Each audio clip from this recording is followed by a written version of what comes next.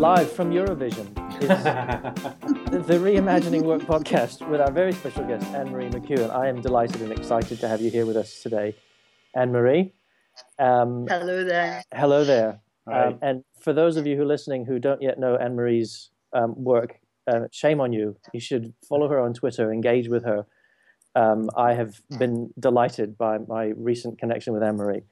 And the question that we have asked for you to ponder on today, Anne-Marie, is what is one thing that you would change about how work works for people? And I think it's a really good starting point. And Rokia and I will engage and join in and probably be very entranced by the stuff you have to say around this. Okay. So would you like me to? Yeah. Your work and your research around how new ways of learning and working and organizing, I think, is going to be really important for the conversation. So how would you? What's one thing you would change about how work works for people? Okay. Well, when you posed the question, I think you sent me an email. It just instantaneously, I knew exactly what that was. And the one thing that I would change is that I would encourage people to take charge of their own experience of work and learning. Do it for themselves. Don't rely on somebody else to do it for you. So that's the one thing I do. Really encourage people to be brave. I couldn't agree more. One of my things is about empowerment and lack of power or lack of agency in work. And when there's so much that goes on, seems to be consciously or not, perhaps contrived to disempower or take that sort of thing away from people, that kind of agency. The question I think that people kind of wonder is, so how do you go about that? Take control of yourself at work, take control of your situation and your knowledge. And well, that's a good question. If I can just, before I actually get to that, and remind me if I go off on one, this word empowerment is one that I remain not suspicious of, but that's what I actually did. That's what I did my doctorate on, and this was. Well, my introduction to it was I had just arrived at Cranfield University with no idea what I was going to be researching. And I was allocated to a team of master's students, and they were just about to start a project. And Ford, the automotive manufacturers, had asked our team to design a generic information system of real-time operating information to their empowered teams on the shop floor. Well, my antennae were up because I come from the west coast of Scotland, where industry died. The whole ecosystem, shipbuilding, all that's the backdrop to my life. The other thing that's the backdrop to my life is just apart from just industrial decline, is watching how people are treated in factories. So when this notion of empowerment came along, I thought, what is that? I didn't believe it. So we delivered the project, myself and my colleagues. And after that was all finished, I then went back and started to unpick this word. I started to unpick what it meant. Now, I'm getting to answer your question, but this to me is relevant. Now, that was at the time, if you think back 20 years ago, this is when the Japanese in the 80s, in the electronics and automotive industries, they really kicked off a revolution. And that's one thing that I think that the social business people forget, that this is not first time round. This is why I keep saying there's a trajectory. And at that time, it used to be thought that you could get quality and you could get cost, but you couldn't get the both at the same time. Japanese came along and said, yeah, you can. Mass customization. And it was about how they organized what they did. Now, that's relevant because how they organized what they did, probably for the first time, people on the shop floor who knew each other intimately, who knew their processes intimately, who knew their customers because they have, they're in direct line with them, who knew their machines, if it went clink rather than clunk, they knew it. This deep tacit knowledge was fundamental to that revolution. Now, to go back to your question, that is the source of people's power. It's what they know, and the fact that what they know has got commercial value. Now, it just so happened that that particular movement, recognised that whole philosophy, there was a lot of criticism around at that time of these methods. But essentially, what these methods were about was that it was a philosophy of work. It was a philosophy of work that said that innovation was everyone's business, that learning was sewn into everything that everybody did, and that, this notion of collaboration, it's like somehow it's descended, from on high from us now. If you look at a process is just people doing stuff together, and one part of the process gets handed on to somebody else. Well, guess what that is? Collaboration. And that collaboration went across supply chains. So there's a lot of what we're talking about now that has got deep, deep roots. But to answer your question, and I know I went along a roundabout way of answering it, the source of people's power is what they know. The source of people's power is their tacit knowledge. And now the source of their power is connected social knowledge. So our value has escalated. If you employ somebody, you don't only employ them now, you employ their entire network. My God, what a prospect. Do you know what I mean? Yeah, absolutely. And go ahead, Rocky. Just thought about the first statement where you say take charge and do it for yourself, and then connect that to what you said, John, about empowerment, and that the knowledge of the people or a person and its network, that is the power that he has. But I still believe, especially with the whole Japanese industry, it was corporate driven. They connected the dots. They unleashed, if you will, that empowerment of the people. So if you work in a company where this is not done, which are like a lot of companies, most companies I've worked for, and all those kind of things. So that's when you get into a problem where, as an individual, you cannot empower yourself, or maybe you can, but it becomes dangerous.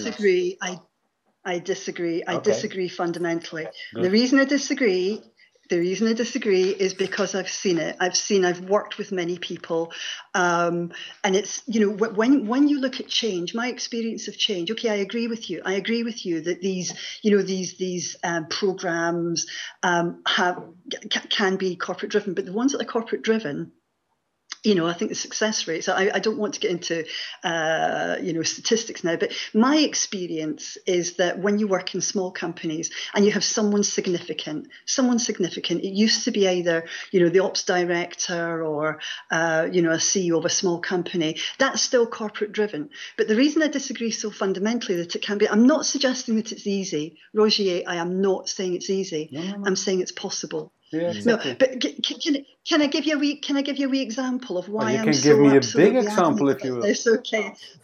Well, let me tell you, this is sort of not personal, but this is someone who I know intimately. It's my sister, in fact, and she is a senior nurse in a hospital in Scotland, and about 5 years ago, she took over a ward. And it was chaotic. And she decided that this was just making her ill. It wasn't what she wanted. She felt there were better ways of doing things. Now, everything lined up in her favour. Don't let me say that this was her on her own. There were lots of things that happened, and it just so happened that the stars were all lining up. But what she did was to say, I'm not putting up with this anymore. She has a deep, deep, deep belief in her patients, and her patients are her first concern. Actually, they're not her first concern. They're equal first with her team. So she knows. So she actually set about setting in motion a fundamental transformation of the performance culture on her ward. And she started off by doing something little. It might have been a little thing that she did, but it caused ructions. It caused, but it was very interesting to see how things went from there. Mm-hmm. So let me get back to your point. I'm not saying it's easy.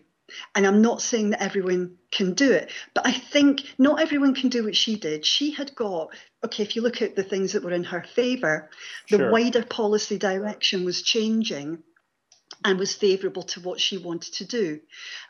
She had a new boss who had just come into post at the same time as she had started to kick this thing off. And it just so happened that this boss was not one bit threatened, in fact, was delighted with what my sister was trying to do. So the two of them did it together. What her boss said was that she would give her the armour to go ahead and do what she did. And if things went well, glory would come on to my sister. If things went badly, she would take it herself. So bit by bit, she transformed the performance culture on her ward, and it has been sustained.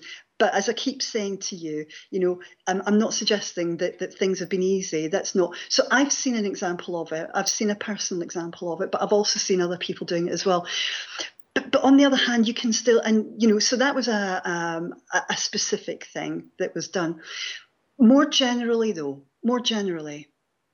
I feel that we have the capability now to educate ourselves. The idea that it used to be that a business education was available in a privileged way to people who perhaps went and did MBAs, and that would then mean that you were at middle or senior ranks. One of the many things that these social technologies open up for us is we can go and find out anything we like. That you can get quality information, and it's there for the taking. It's just there for the discovering. It's there for the finding out. And the urge for people to have agency and decision-making power in their lives has always been there, I think. And I think that what you've just added in there, Anne-Marie, is the exciting thing about the electronic age is that, I say to myself sometimes, in an age of information where it's all at my fingertips, John, there's no excuse for my ignorance on things. And I can find out and I can learn, and learning doesn't have to stop it didn't stop when I was, finishing university. And I think that's the exciting time that we live in, is that people are going, actually, I want to have some more agency and take more charge in my lives. And I think my suspicion around the word empowerment also came about when it became a thing. In one of my previous lives, I was working with clients in a therapeutic relationship who had so much happen to them that had disempowered them. And I liken it to, like, we talk about inert gases, but there's no such thing as ert gases. I think that people can do lots to disempower, but I'm not sure that there's anything that anyone can do to empower me. But see, people can certainly try to disempower, but like you say, in an age where there's so much at my fingertips to try and retake some of that power back in my own hands, that's why I think these are exciting times and challenging times, because we bump up against each other. Because if I'm trying to take mine and you're trying to take yours and you're trying to take yours, Rocky, then we have to work out, so how do we coexist in our workplaces when we're all being the best of who we want to be? And your sister is agitating for some positive change for the patients and the staff. It can create some friction for us. And I think that's one of the challenges of what we need to grow, is the capabilities of how we sustain ourselves when people are bumping up against us and we're bumping up against other people, trying to be the best who we want to be, really.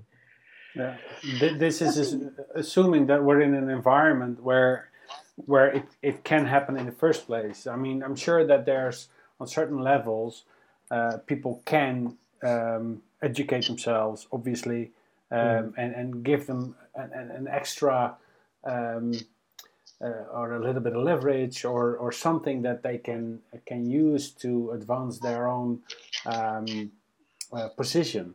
Just for the embedment, not necessarily like a hidden agenda to take over the world or whatever, but just to make it the processes with which they work just a little bit more smooth or just a little bit more comfortable, and they can have just a little bit of more being content in their work. And yeah, the problem, what you're talking about, John, is that if similar people in similar positions want to go separate ways or come up with different solutions for the same problem, or we develop new capabilities that we haven't yet touched on of how we coexist. Yeah, that we don't understand. That's what yeah. That I mean that I know, I know, I've seen it, I've read a lot about it, I know, but my colleague doesn't know. So yeah, it's up to me to educate my colleague to tell him, like, look, there's different things. If we work together in this way, if we share our information in this way, then we can enhance whatever it is that we produce. And I think that's a key point as well, as around the sharing it. And again, social technologies have enabled that to happen, probably at a greater pace. But we've always had the ability to share with those people who are around us. The thing that I kind of one of the things I'm struck with the movement around knowledge and knowledge mastery, which is a good thing, is that it's powerful when you share it. It's not powerful when you hoard it. And so if we've got some stuff, if we've got a sense of hope or experience or lessons learned or capabilities, they're powerful for us when we share them with other people. Yeah. Yeah. I think it's even, I mean, there's that, but also I think, sharing with other people, and to answer both of your points, I think, if this possibility, if this possibility does exist now, we've got a whole load of new skills, a whole new load of skills of how we negotiate, how leadership becomes distributed, how we step forward to take experience or to take charge of our experience of work. But we're doing it now in the mindfulness that we are situated within networks, that we have, colleagues to influence, colleagues to persuade, colleagues to bring on board, so that you all do it together. So that if you look at the studies on engagement or lack of engagement, we've all heard them, and I think, well, if that's the case, even in a small way, I think you said, Rogier, that it's a small thing. And I think that's the significant thing, isn't it? Start with something you can do. Start with something that's going to make your life better. Start with something that's going to make your colleague's life better. Do something for someone else. Solve their problem. And then the next thing is that you're doing it together. And then you're tackling something a wee bit bigger. And then you've got this snowball. I know I sound idealistic. I'm not idealistic. Having been in the workforce for 40 years and more, I know what it's like. Yeah, I know what the politics are, and I know how vicious things can be. But it's because of that. That I think that, if we can take back just a tiny wee thing, do something that apparently is insignificant, but it's going to make you feel better. It's going to change something. It's going to make life better for your colleagues. You start to do that, and it's just a small growing ball of energy that gets passed on and passed on and passed on. And you've got change before you know it. Yeah, you've absolutely got tremendous possibilities when you have just a couple of people who understand and want this change or this adaptation or live towards the philosophy a little bit more. And you have, just like what your sister had, like just a manager who supports it and just go with it and see what happens. I got your back in case things go wrong. You don't have to have very complex processes in place or very complex what I'm looking for, the word changes where a huge major corporate consultancy company like Accenture or whatever comes into the business and just absorbs everything and registers everything, and then if we connect this and we go that, but that's where we're headed, obviously, because it's social business. So that's where we're heading, and at least for a big part. We're trying to come in and go and we just turn everything around, because that's how we can do things. But it's the real power and the real empowerment lies with the individual, and just being able to let that seed just grow on its own and just let it develop and then see what happens. Yeah. Yeah. And the recognition that you're not doing it on your own, the recognition that you are connected, that you have, you know, and this is, you know, if I think back on examples in my own working life, there's one in particular where I was very isolated, and it was very interesting because it was very difficult. And when I actually left, I found that people were contacting me, emailing me, you know, if I met them in the street, and saying, we all watched it happening. And I wish I'd known at the time. So, you know, the other thing that I would encourage people to do as well as taking charge, it's to take charge in the understanding that you're not doing this on your own, that you're doing it, if you're lucky, you're doing it with colleagues who work with you.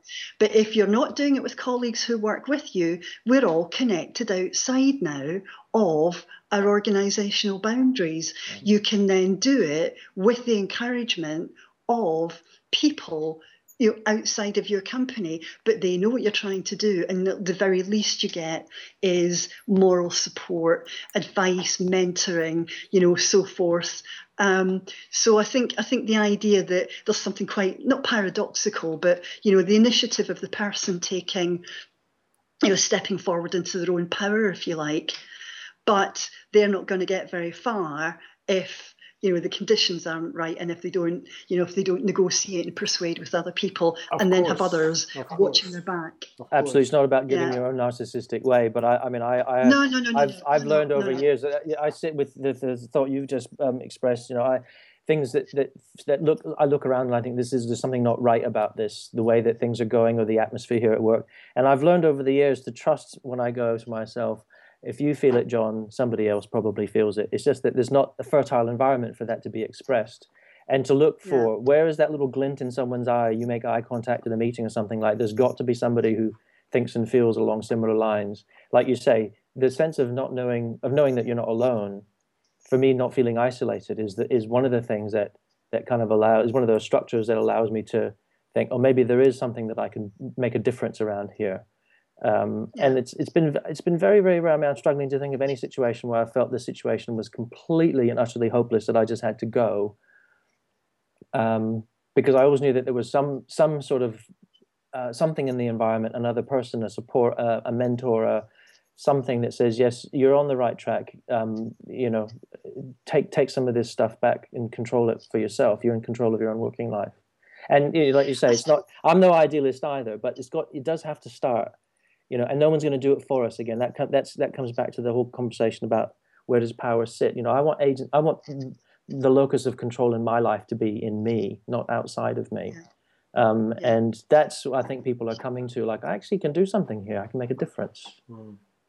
That's it. It's I think just reflecting on what you just said there about, you know, there's a mentor, there's always something there. In this particular situation that I'm telling you about, I had supporters and I had friends, but it was very difficult to see how the thing was going to change.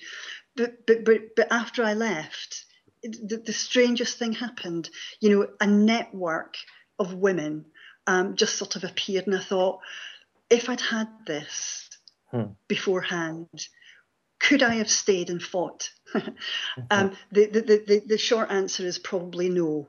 It was a really, really difficult situation. No, seriously, it was. But, you know, would I have felt better about it?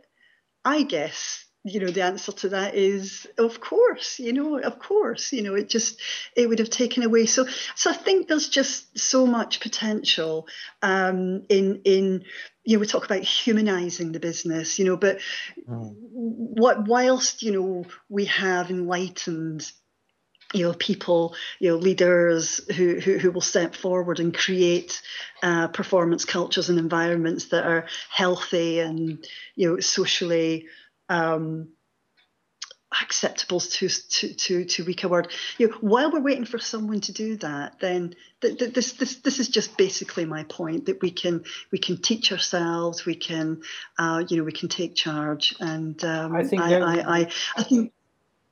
think there's a great part of where awareness is something that is the key word. I mean, I know that since I've been submerged in social business for the past 2 years, 2.5 years, something.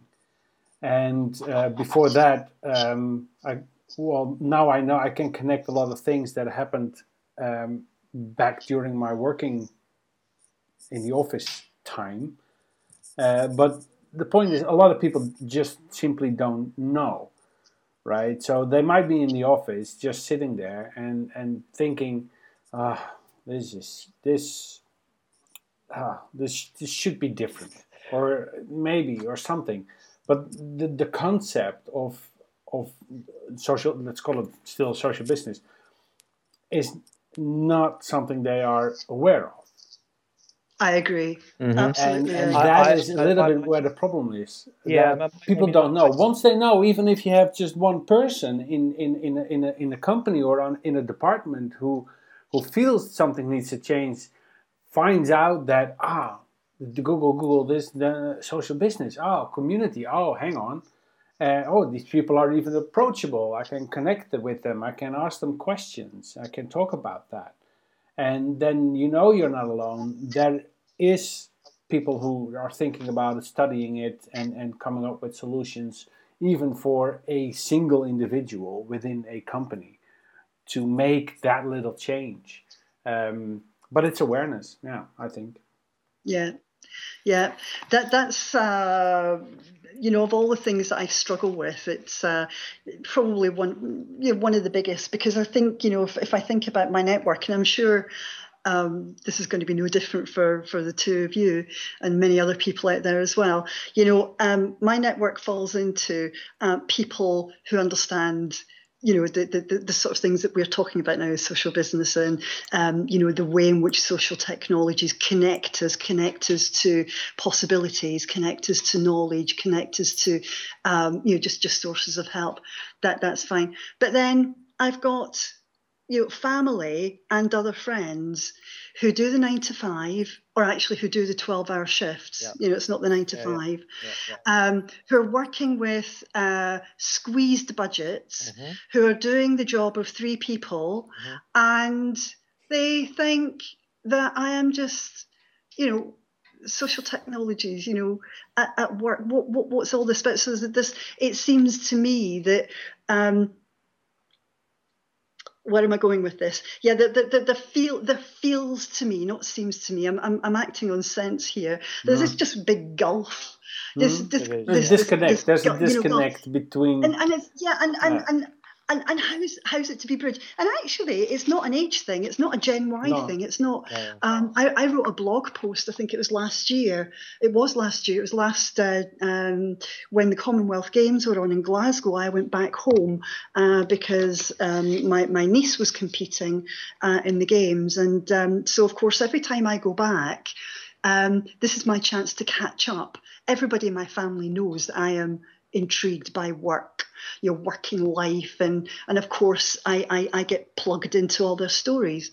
And the thing that really came out at me from that particular visit was the young people in my family. I'm talking late 20s, early 30s.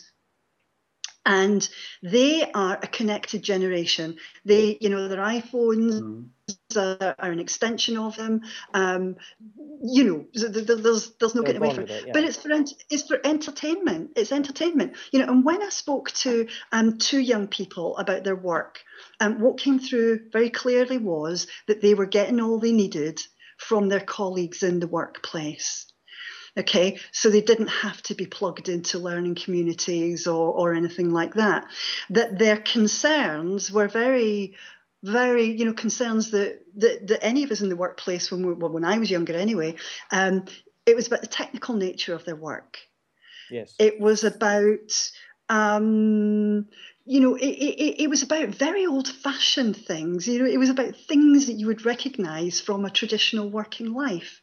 Now, they know the possibilities and they know the potential of social technologies, but neither of these two young people, as far as I could tell, as far as I could see, were using these technologies for learning because they were getting all they needed from their colleagues. They were getting all they needed from, and what they needed was technical information, and they wouldn't get this technical information, outside in the wider world. So this gulf, the gulf isn't age related as far as I can see. No. It was something more than that. So I found myself reflecting on this and thinking, there's a relevance thing I'm thinking about. The young people you've just mentioned, my mind went to folks who are on 0 hours contracts or doing 12-hour shifts and getting all that they need from their colleagues around technical stuff. And then to connect it with the comments earlier around engagement, I sit sometimes with it, not from a cynical point of view, but do people actually care? We care, the three of us care, but who actually cares about things like low engagement scores? Because if people are coming home from work thinking that, I've got my paycheck, I'm wondering, is there a hunger in people generally to go, I really want to come home and enthuse about my work? And I think about the people who I know who are on 0 hours contracts, etc., and who probably don't care to get enthused about their work. I think there's plenty of people are. I mean, but that goes to the awareness too. I mean, there's plenty of people that come home and go like, oh, God, that was one hell of a day. I'm glad it's done. I'm sure that they wish they would come home in a different way. It's just that it's not a conscious process. I'm sure that they if you would sit down with them and explain that you could come home like, whew, that was an exhilarating day. I really did what I needed to do, and I finished what I wanted to finish, and whatever. I'm sure if you would explain it like that, then definitely they would want to change that. I think it's about a world that maybe some folks haven't yet glimpsed or see there's a possibility of, or think there's any hope for. That's the gulf. I think it's a gulf of relevance, or a gulf of hope, or a gulf of possibility. I think they don't know Planet Social Business exists. Yeah, I mean, I'm prone to flights of fancy with my imagination, Rocky, and I talk about what if meetings were things you look forward to going to, and I've lived that in my life. I've had an experience of working in a place where I had huge amounts of satisfaction, and then my sort of benchmark, I suppose, is that place and that team and that dynamic and those relationships. And I think, damn it, I've had it before. I don't want to settle for anything less anymore. Yeah, exactly. It's the but I've had a glimpse. I've been very fortunate to have been shoulder tapped at that time in that place and to have had a glimpse into that world. It was a really special. I think maybe before then I would have been, I got my paycheck, and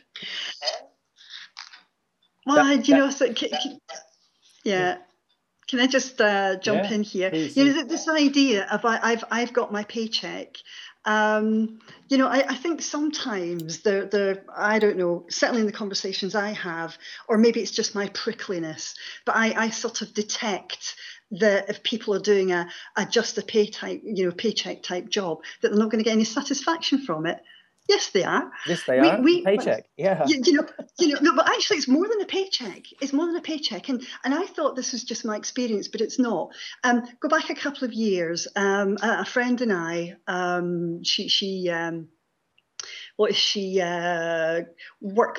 director of workplace innovation at a big company, and we used to convene conversations about 3 times a year and just have great fun with it. And we did it a couple of years ago, and we called it the Willy Wonka Workplace. And we got together thought leaders and we made them come along for 3 different sessions, and we had great fun, big conversation. But one of the things that came out in conversation was that all these thought leaders, all these people who had reached either high office or had gone out on their own but had been in high office before, when we got to talking about work that we really enjoyed, because one of our sessions was called Life's a Beach, Work's a Game, or just sort of exploring the idea of play at work. And when we started to talk, this bunch of people, about jobs that we had enjoyed in the past, Many of them worked in a chemist shop. I was part of a gang digging up the road. In my own case, I worked on the checkout desks at Waitrose, and we had a ball. And all of us were saying how much we'd enjoy that. And the satisfaction we got from it was not the work; it was each other. It was the people, it was smart, funny people, and I think. And I think if I can just bring this back to the beginning of the conversation about people taking charge of their work and what people want from work. We all want different things, really, don't we? Of course we do. We're all, we're all individual people. But W. Edward Deming, the quality guru, there's a video of him on YouTube, and I love to listen to this from time to time. And he's saying that we were born with a yearning for learning. We are actually born with a yearning for learning. And when you start to look at, say, the psychology literature about, in general, what it is that people want from work, that, this learning comes up, mastery comes up, challenging work comes up, recognition comes up. It's all these things. It's human things. It's, again, I came across a video recording a couple of years ago of Mark Zuckerberg. I'm absolutely no fan of him or Facebook. But he said something really interesting. He was talking about, that was it, the share price had tumbled. That was it. It was a couple of years back. And so the interviewer was talking to him about, staff. How did you motivate staff?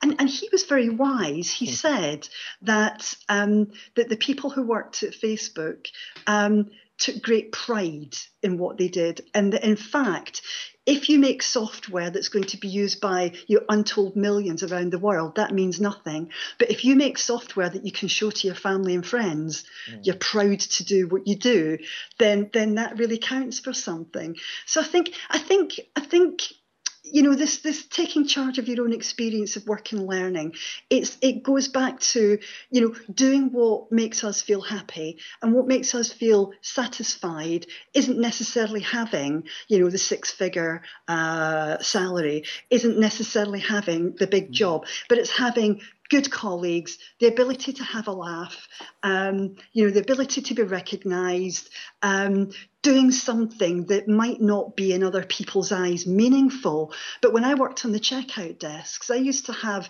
you had your customers who would stand in a queue and wait because they wanted to talk to you going through the checkout desk. Now, of all the, so it just seems to me, going back to this idea of people taking charge of their own experience of work and learning, what is it that people get satisfaction from doing? That's right. Do more of it. That's right. Do more of it. Yeah. Exactly. My mind went back to, because when I didn't mean it to be such a one-dimensional point when I said people take a paycheck, that there wouldn't be joy. Because absolutely, one of the first jobs I had was flipping hamburgers, and I had a lot of fun in that job. And it was about who's on shift with me tonight, because I used to work 4 to midnight. So on the 4 to midnight shift, if I was on that, I knew which customers would be coming in because they also worked in those hours, and I could have a laugh with those customers. So there were things.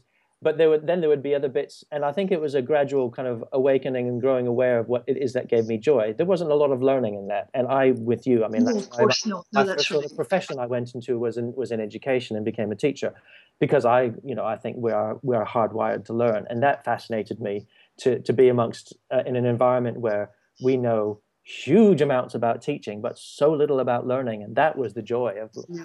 How does that person learn? How does that person learn? So I'm with you. Like, it's not just about the paycheck, but I'm aware that there are lots of people increasingly who may feel, and I think it's important to instill a little bit of hope. They may feel disempowered, that there are so many things that are in between them and their sense of power. But I absolutely find what it is that gives you joy and do more of it is a really important point, because there is a lot about the working life in workplaces that may feel a little bit, this isn't making me happy. But there's a whole lot of other stuff. If you look at it from a big picture, where are the bits that I can take control of? Where's the areas that I have some agency, and where are the things that I'm learning? Where's the joyful relationships that I've got with people? And these things are not just work related, right? I mean, all the things that you just mentioned, they translate to life in general perfectly. I mean, that's also where you want to, if you enjoy a certain hobby, do more of it. Right? I've been involved in leisure activity groups where I have had no joy because I didn't like the people, I didn't like the activity, I didn't, Yeah, exactly. So you stop, you go and do something else. The whole picture and environment about what gave me joy. Yeah. Yeah, because that's one of the things that why I'm so motivated by social business in general is that if you can have people in the workplace pick up on those kind of things, do things that they want to do, or have some satisfaction in the work that they do, those kind of things, they're going to take it home with them. The positive attitude that they have, they're going to take it home, and that's going to translate into their family life, their friends, and the neighborhood, and all those kind of things. So if more people come home with a more positive attitude, then it's going to have a positive effect on society as a whole. Whereas I believe the situation where we're in now, for a large part, is people come home very cranky, being stuck in traffic for a long time, or whatever reason and that's gonna, ripple through their personal life too. So yeah, it's one of the good things, I think. Yeah. I think just as we were talking, the thing that's been or the question that's been in my mind for a wee while now is, the skills that people are really going to have to acquire, in this connected social world. And if we are going to, I think it was Stowe Boyd, I was speaking to him sometime last year, did an interview with him, and he's got a fantastic phrase, and he talks about the call to sharpen our own shovels. And I think that idea is very, it's very consistent, with the things that I feel. But then that raises the whole, a whole set of issues around what sort of skills are we all going to have to. I mean, we've already alluded to some of them, haven't we? About persuasion and negotiation and communication and being collaborative and cooperative in a way where, in the workplace previously, it may have been the case that, you if you knew something, knowledge is power. Whereas now, I think Luis Suarez, I think he was the first one I heard say that knowledge is power shared. Yes. So these are things that are just a complete flip, a complete mental flip from what people have been used to. And so, if I am suggesting that I would like people to be encouraged to take charge of their own experience of work and learning, that has huge implications for the sort of personal, organizational and technical skills that they're going to have to start to get their heads around. And again, they're not going to do it on their own, but how do you make the start? Chicken and egg. You do something and then you find out, or do you have skills and then you do something? So these are not simple things. These are not simple issues that we're talking about. I wish they were, but actually it'd be boring if they were, really, wouldn't they? Everybody will be doing it. And that's why everyone would be doing it. That's right. And conversations like this are so important for me. I mean, when we wind up shortly, I'll go away and have many, many thoughts and reflections on this, because it's important to know, I think, for me as well, that I'm not doing the thing that I do on my own, even though I'm sitting here in my wee office on my own. I'm not doing this on my own, because that can feel overwhelming sometimes. And I suspect I'm not the only one who kind of works in this area of, how can we make work for folks, including myself. Sometimes it isn't affected by the scale of it. So to have these conversations is a tonic for me. There are so many aspects of the whole thing that you have to. Well, you don't have to, but you should take into consideration. I mean, that's why I like what you do so much, because we can talk and we can. I mean, there's people who are really focused on how you use a tool to the best possible way, and that might be important. I mean, it's good to be technically aware of the tools that whatever enterprise social network is being used, that you use it to the fullest, because it can be very beneficial if you do so, especially on a corporate level. But then again, there's on the other hand, there's teams that are just inherently dysfunctional and have a great difficulty working together, even though the corporate environment is perfect for it. I mean, they've got the social enterprise tools. They got a manager that supports them. They got, the top management that wants everything to work like that. But the team just doesn't seem to be able to. And then people like you come in play, where they put the finger on the sore spot and try and get that sorted. I mean, you need, in order to have that complete balance, you need it tackled from all perspectives, and it's just not something you can do on your own. Nobody can, because it's just too broad. The whole social business philosophy of I'd hate to think I woke up in the morning and thought I had to do everything on my own. Forget about it. Go back to bed. I'd just stay in bed. True. No, you need a team. You need help. You need people, especially once you get when you get the ball rolling. Mm-hmm. You want to keep movement. You want to keep momentum. You need to expand your way of working, or the way you approach the whole change. Especially when it gets bigger and it gets more involved. You need help. And you need various expertise in order to make sure that whatever barriers you hit, you can overcome. Yeah, I think so. Yeah. Well, I'm looking at time, and I'm aware that I think we've probably gone over. No, we've not gone over. We've just about completed ourselves this time. We're good. We're good. I've really enjoyed you being here and having conversation with us, Anne-Marie. It's been fantastic for me. Absolutely. I hope so. Absolutely. I've thoroughly enjoyed it as well, but I'm never sure whether I make any sense or not. But it's been a pleasure. I believe you did. I'm with you. We do this, and I'm not sure if I've made sense or if it's it's been at all interesting. Yeah, but I've really enjoyed it, and I think so. We should wind up and say once again thank you for joining us, and until next time, this has been the Reimagining Work podcast with Anne-Marie McEwan and Rocky North and me, John Wenger.